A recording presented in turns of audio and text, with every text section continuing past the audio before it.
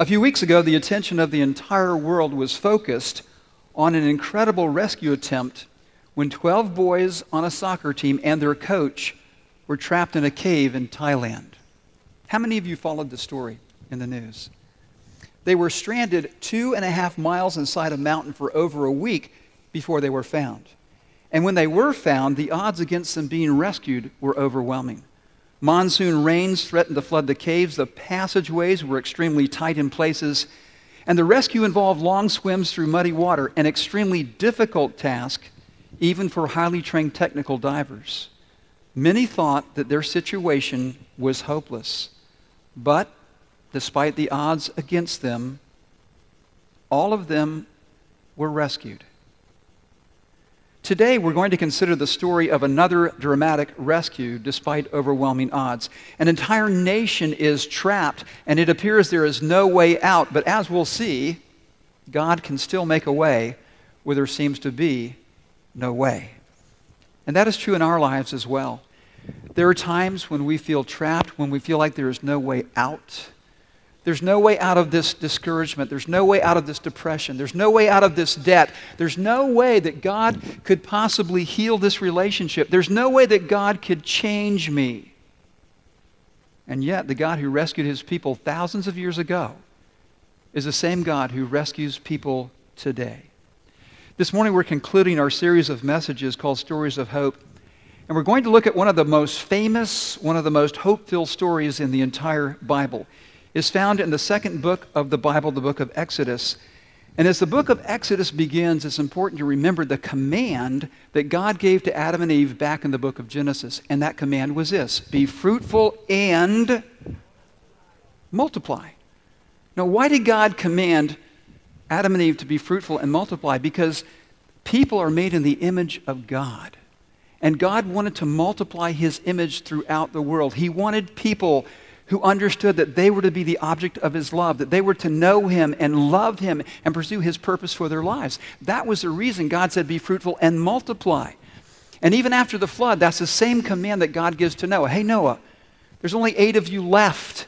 Be fruitful and multiply. And we see that happening. As you walk through the pages of Genesis, you see that there's Noah. And then we come to a man named Abraham. And so God makes a covenant with Abraham. We looked at this a few weeks ago. And God says to Abraham, hey, look, here's the deal. I'm going to bless you, Abraham, and I'm going to give you so many descendants, so many kids and grandkids and great-grandkids, you won't be able to count them all. They're going to be more than the stars in the sky or the sand on the seashore, and God is making good on that promise. Because there is Abraham, and then a little boy is born, and who is he, this child of promise? Isaac and Jacob and Joseph, and these generations are following. And then we get here to Exodus Chapter 1, verse 6, it says this: now Joseph and all his brothers and all that generation died, but the Israelites were fruitful and multiplied greatly and became exceedingly numerous so that the land was filled with them. Now who's behind all this? God is. God is multiplying his image in the world to bring glory to himself. And if you think about it, there were 2 things that God promised to Abraham when he cuts this covenant. He says, Abraham, 2 things. I'm going to give you land, and I'm going to give you a whole lot of people. Now, if you're somebody working in the world of real estate, and a prospective client comes to you, they want to sell your home, and they say, you know, what should I think about? What should I consider when it comes to buying or selling the home? You would say the top 3 things are what? What are they?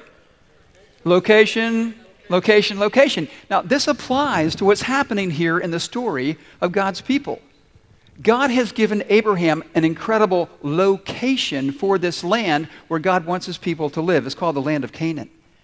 Now, what's really amazing is that that area of land is so critically important, not just in the Old Testament, but in our day as well. When you listen to the news, what's the epicenter of everything happening? It's the Middle East. That land of Canaan is critically important. And way back in the Bible times, there was this idea that we have to have water to live. It was very important. And so this area was called the Fertile Crescent. It was also called the cradle of civilization because the different superpowers were fighting for world dominance.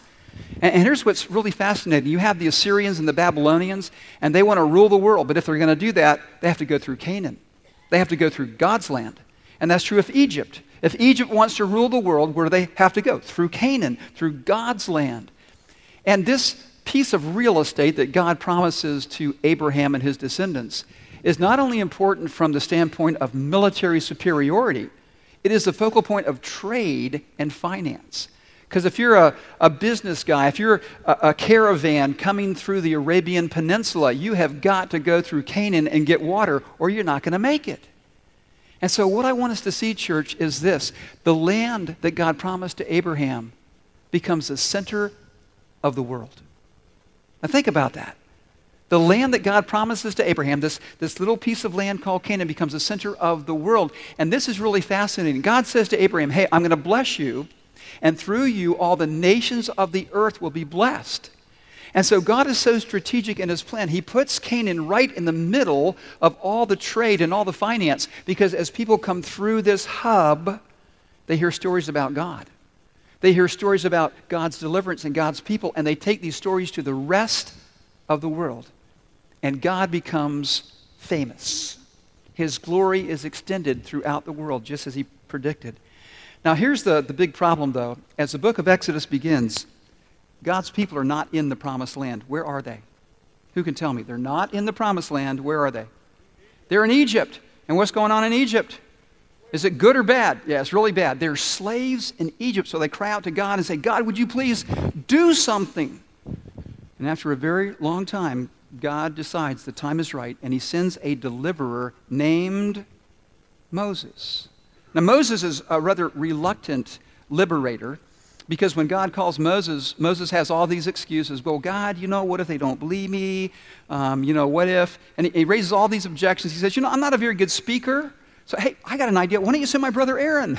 And God says, no way, Moses. You're my man for the job. And then God gives Moses this amazing promise. He says, Moses, I will be with you. So you go to Pharaoh, the most powerful man in the world, and you deliver my message, and you tell Pharaoh that the God of heaven and earth says, let my people go so that they may worship me. And how does Pharaoh respond? With a hard head and a hard heart, because he doesn't want to let go of his labor force, all these Hebrew slaves. So God decides he's going to send some plagues on Pharaoh and on Egypt. And one after one they come until the final plague. The angel of death comes to the land of Egypt. And the firstborn of every household will surely die unless something is done. Do you remember what it is?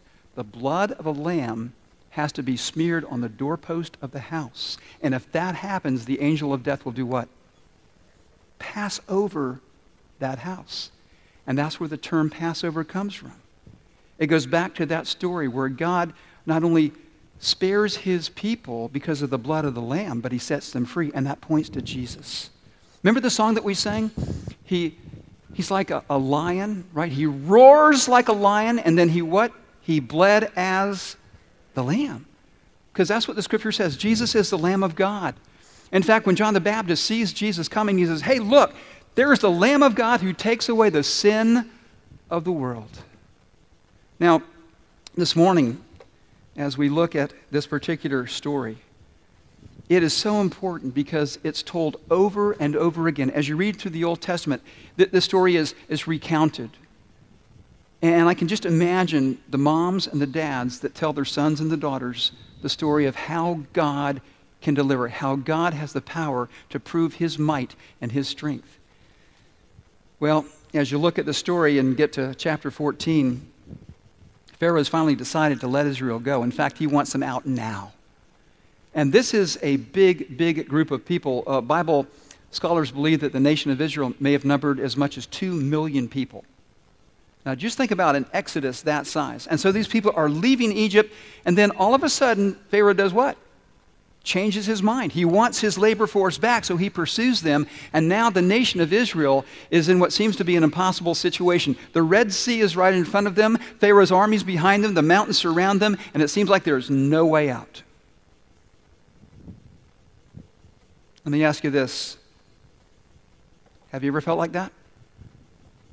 Overwhelmed, trapped, believing there was no way out?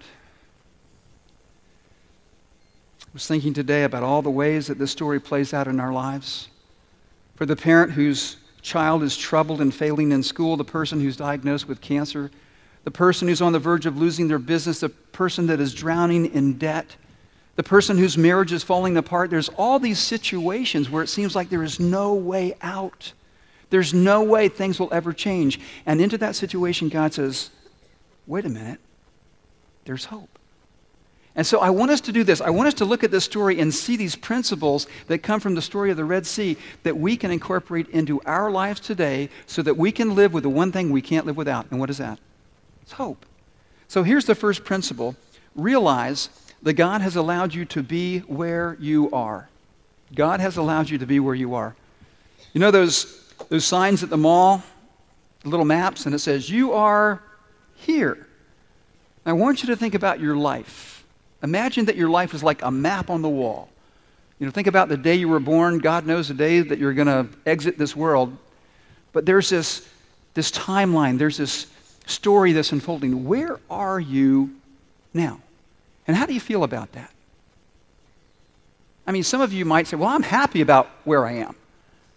Others might say, well, I'm kind of sad about where I am. I'm frustrated by where I am. I'm disillusioned by where I am. I never thought I would be where I am today. But here's something that changes everything for us. It completely shifts our perspective when we realize this. When you're a child of God, wherever you are, God has either placed you there or allowed you to be there for reasons that maybe only He knows.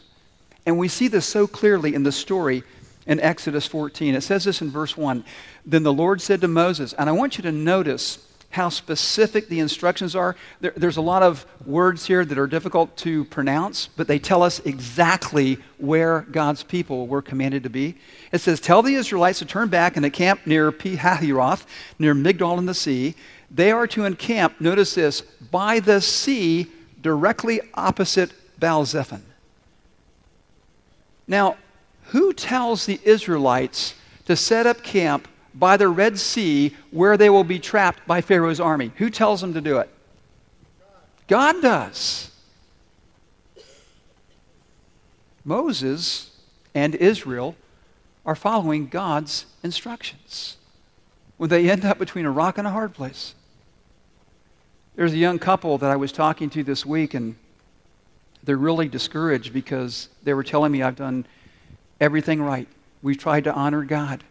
And now we're in a position that is just so painful and difficult and confusing. Friends, do you realize that when that happens, we honestly shouldn't be surprised?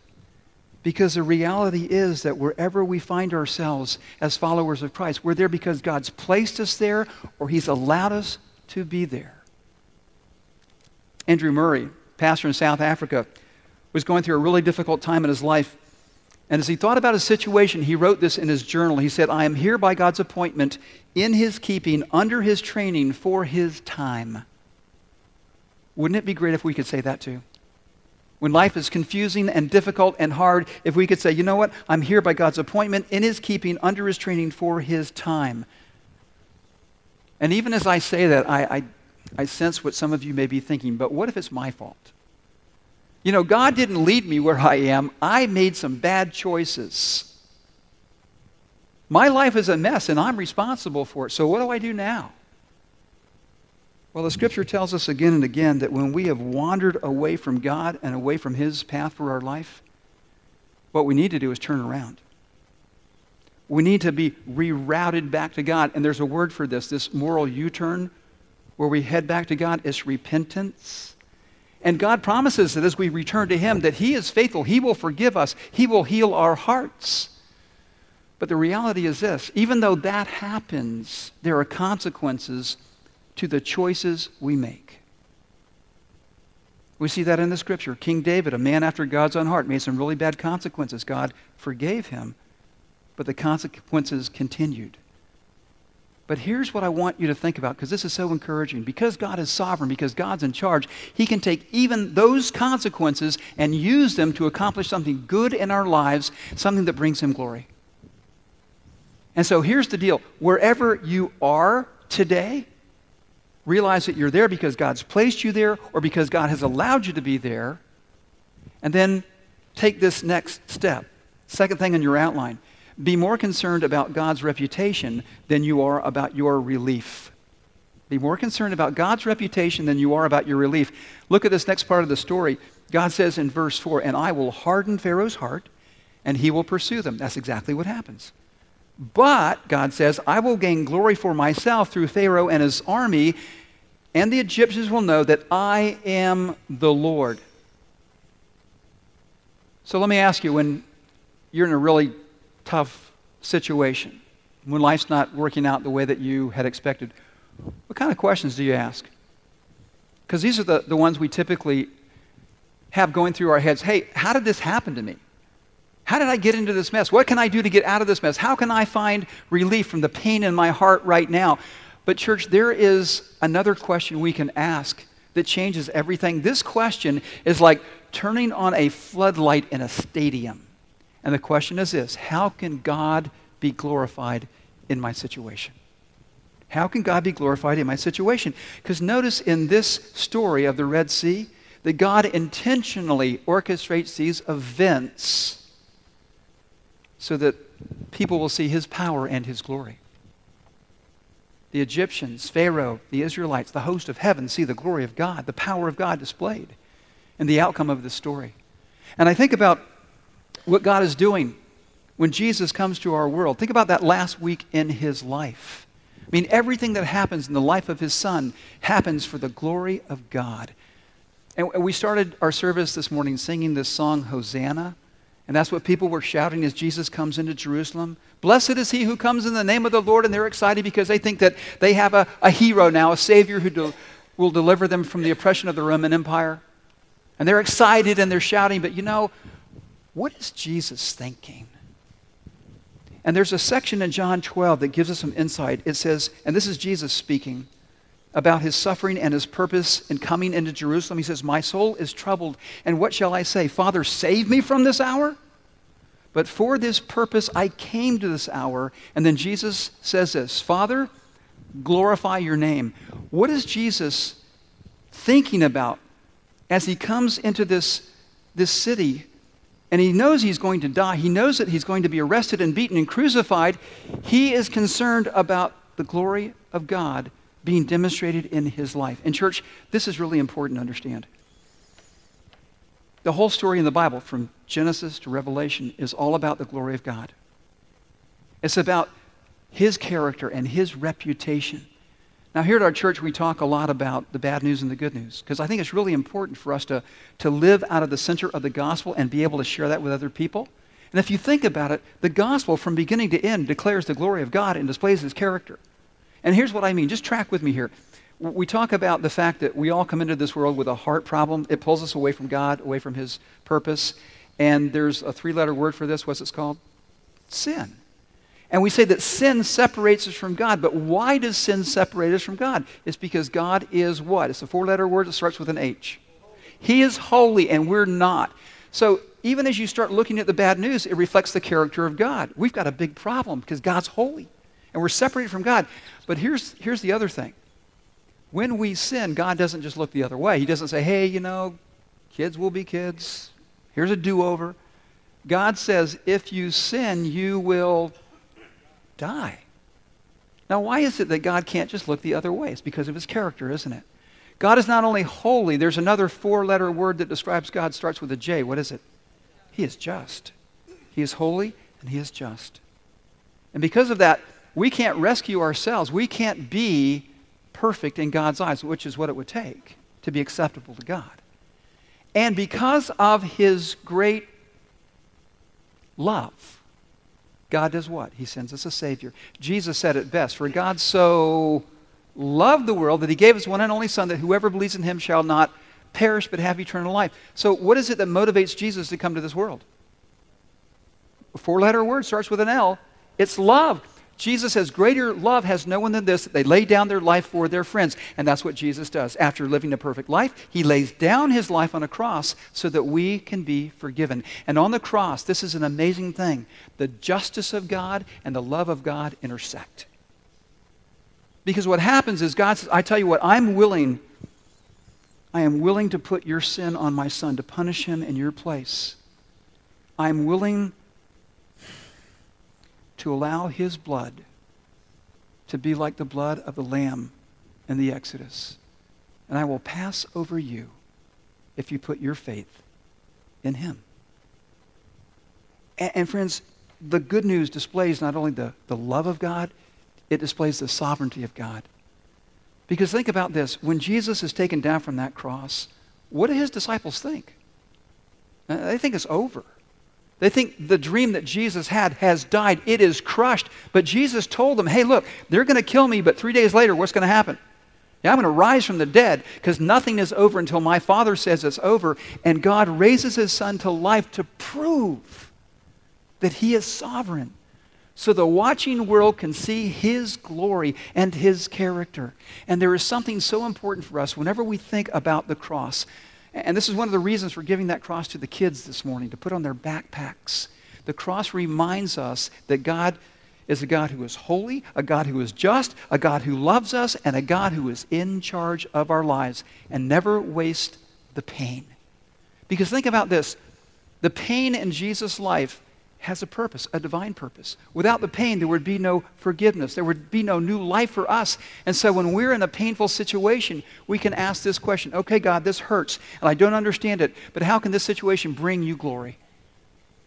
God, my marriage is in trouble, but how can this situation in my marriage bring you glory? How can I honor you? God, I don't know what to do about this financial mess. I don't know what to do about this illness or this tragedy, but I want you to be honored. I want you to be glorified. And think about what God does in this impossible situation with the parting of the Red Sea. His enemies are defeated. His children are delivered. His exploits are remembered, and his name is praised. Incredible, isn't it? Here's another principle from this story, and this is a really important one. Number 3, don't try to figure everything out. Just take the next right step.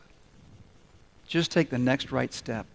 Here's how the story continues in verse 15. It says, Then the Lord said to Moses, Why are you crying out to me? Now just imagine this. I mean, here's Moses. He's got all these Israelites behind him, probably screaming at the top of their lungs because Pharaoh's chariots are getting closer and closer. And God, it's just like, what?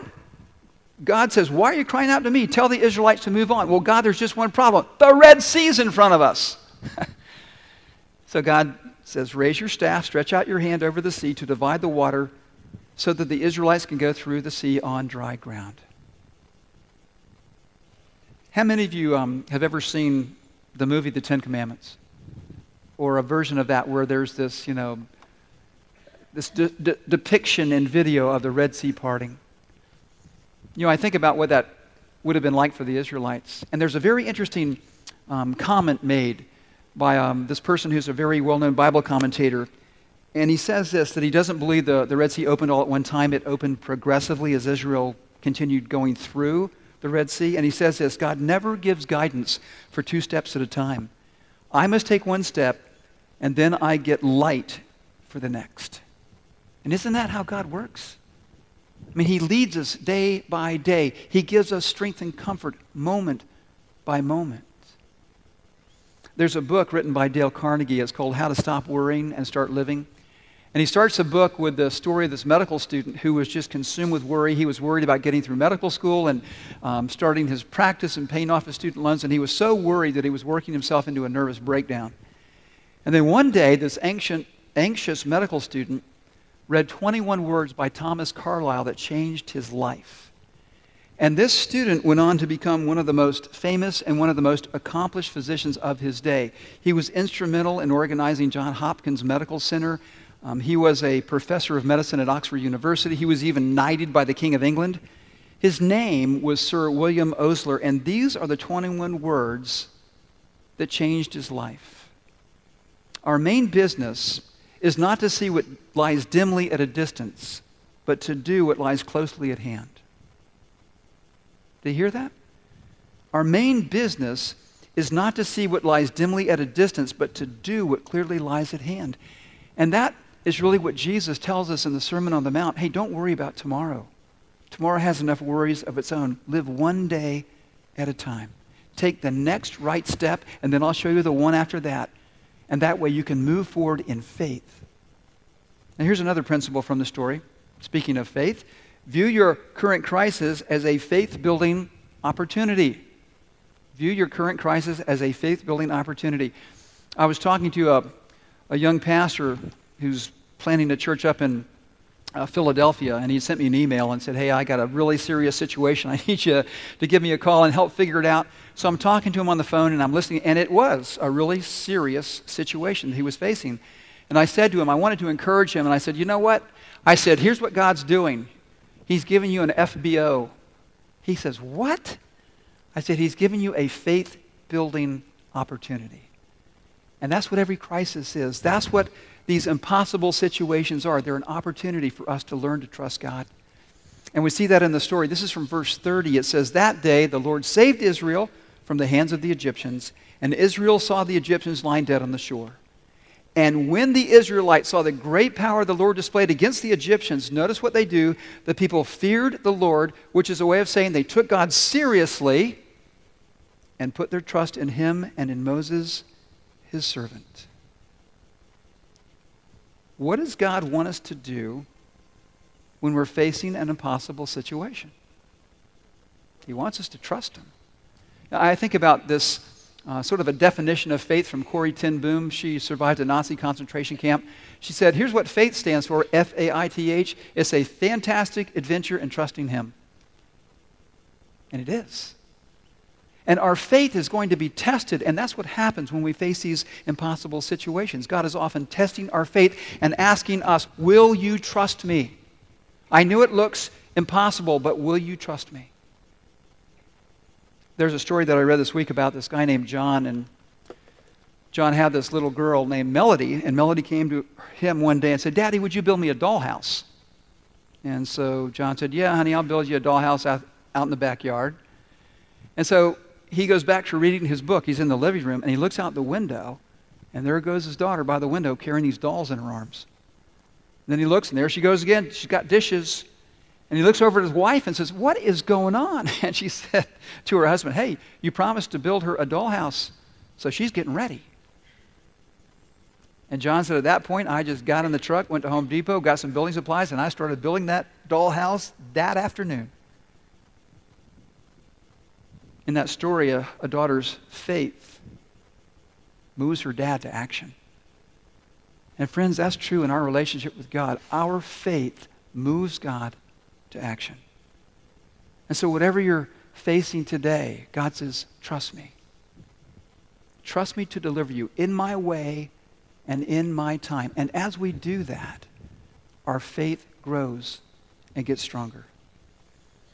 Let me give you one more key principle from this story. And it's simply this. Praise God for his divine deliverance. Praise God for his divine deliverance. Now just imagine the scene. You no longer hear the roar of the wind and the waves.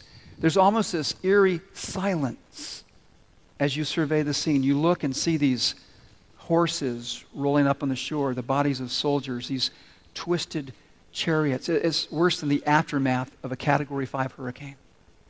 And then you look around and you hug your kids, and your wife or your husband and your family is safe. Nobody's pursuing you anymore. Now, what does the nation do when they find that they've been delivered by God? Well, this is what we read in Exodus chapter 15. Then Moses and the Israelites sang this song to the Lord. And this is really interesting. Apparently, this is the first song recorded in the Bible where we actually have the lyrics. And this song is mentioned at the end of the Bible. In the book of Revelation, it says that they sang the song of Moses. And I think what is being inferred here is that when we get home to heaven, guess what? We're going to sing this song. Because this song brings honor and glory to God. So let me just read the lyrics, because we'll probably need to know them. I don't know if they're going to have any song sheets in heaven. But here are the lyrics. I will sing to the Lord, for he is highly exalted. The horse and its rider he has hurled into the sea. The Lord is my strength and my song. He has become my salvation. He is my God, and I will praise him. My Father's God, and I will exalt him. And I love this statement. The Lord is a warrior. The Lord is his name. I remember talking to the worship team week before last. It was on a Sunday morning. And I said, you know what? Some of the most powerful times of worship I've ever had is when my heart was breaking, when I was in a situation and I had no idea how it was going to work out. But I knew that God wanted me to praise him anyway. And when we come here on Sunday mornings, it could be that things are going well in your life. It could be that you just don't know what you're going to do. But wherever you are, remember that you're there because God's placed you there or allows you to be there. And what he wants you to do is to praise him anyway, believing that he is the God who delivers in his way and in his time. And church, let me just close with this thought. I was praying this week about how to kind of land the plane, in the sermon. And I thought about this story. When I was a kid, I loved to play Little League baseball. Any baseball fans here, by the way? Okay, good. I'm good company. When we were kids, it was really interesting. And if you know anything about Little League baseball, the scores can be so lopsided, right? I mean, you could be 20 runs down in one inning, and there's no mercy rule like there is in softball. If you get 10 runs behind, you just automatically lose the game. And so I was playing on this team. I was 12 years old, and this coach that we had was, looking back, somebody who had great influence in my life. And when we were losing by a lot of runs, you could just tell how discouraged the team was because we had this whole team of 12-year-olds who would take the field like this. We'd be shuffling our feet, our shoulders are down, we'd be looking, at the ground, just kicking the dirt, right? We're never going to win. They're going to kill us, right? And from the dugout, we would hear our coach shout these 4 words. And first of all, you need to know that he was passionate about baseball. He played Major League Baseball, and for him, losing was never an option. And so we'd be out there like this, and the coach from the dugout would yell these 4 words, "Get your head up!" And it was hilarious. You see all these boys, their heads just pop up like this. And then, another batter would get up, and he'd get a hit, and then we're all discouraged again. And what was funny is the coach would actually single us out by name, and I played center field. And so I could hear the coach yell my name all the way from the dugout, "Hodges, get your head up!" And I would. And I knew that the coach wanted to remind us, it doesn't matter what the score is. You always can find a way to come back, even when there seems to be no way. And church, listen, I think that God wants me to communicate a message to you this morning from his heart to yours. Whatever's happening in your life, and here's the message. Are you ready? Get your head up. Seriously, I say that in love. Get your head up because there is a God who loves you. Get your head up and keep your eyes on Jesus because we serve a God who can still make a way where there seems to be no way. Let's pray. God, I thank you for those words because, Lord, I know that's exactly what you want us to do, to get our head up and keep our eyes on Jesus because that's what your word says. That as we run this race of life, we have to remember what Jesus went through so we don't get discouraged and give up. God, please help us do that today. I pray that every single person in this room will be able to lift their heads as they walk out these doors and keep their eyes on Jesus. And Father, I want to pray this too. Lord, whenever your word is preached, wherever your story is told, there are always these opportunities for people to decide to follow Jesus. And Lord, every week we want to give people the opportunity to do that. And so this morning, God, as people's heads are bowed, if there's somebody here who's just realizing, hey, I need a new life. I need hope. And I know that I need Jesus. I pray that they would just talk to you, God, in their own way and just say, Lord, I've done things that are wrong. We both know that. I've made a mess of my life, and I want you to forgive me because I believe Jesus died for my sins and came back to life, and I want to follow him. God, you always, always honor that prayer. You run to rescue us just as you rescued Israel. So, Father, this morning, would you continue that rescue? Because it never stops, God. Would you rescue us completely day after day, week after week, year after year? And make us a people, God, who want to tell others about being rescued so that you can rescue them too. And Lord, finally, we just want to thank you for being the way. When it seems there's no way, you're the way.